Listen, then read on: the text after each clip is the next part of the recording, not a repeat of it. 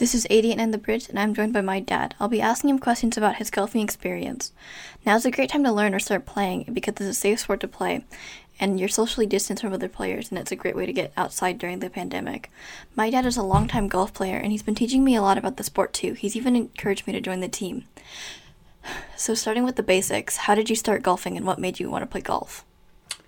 I started in college. My younger brother started playing golf, and so when I finished college, I sort of hurt my knee playing basketball, so I wanted to pick up another sport. So I started playing golf right after college. How was the learning process? Who taught you how to play? Well, I just sort of watched my brother play, and then he invited me to go out and play one of the courses, actually Jackson, up in North Seattle. And so, my first time out, I thought it was pretty fun playing, just getting out on the golf course and walking on the grass. It's sort of relaxing, so I enjoyed it, and so I wanted to play a little more, so I decided to learn more about the game. How long have you been golfing for? Oh, let's see. I've been golfing for at least 21 years. 21? Yes. What advice do you have for new players?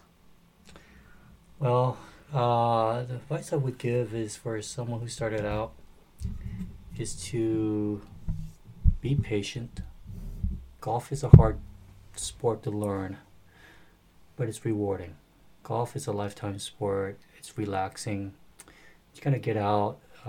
It's a game that kind of forces discipline, self-control, patience. So it teaches you a little bit about yourself, and to be honest about the game because you're keeping your own score. There's no one watching you, and so you're keeping yourself accountable. And it's also a good game to kind of play with family and friends and bonding. So, yeah. Thank you. That concludes this interview, and I hope you have a nice day.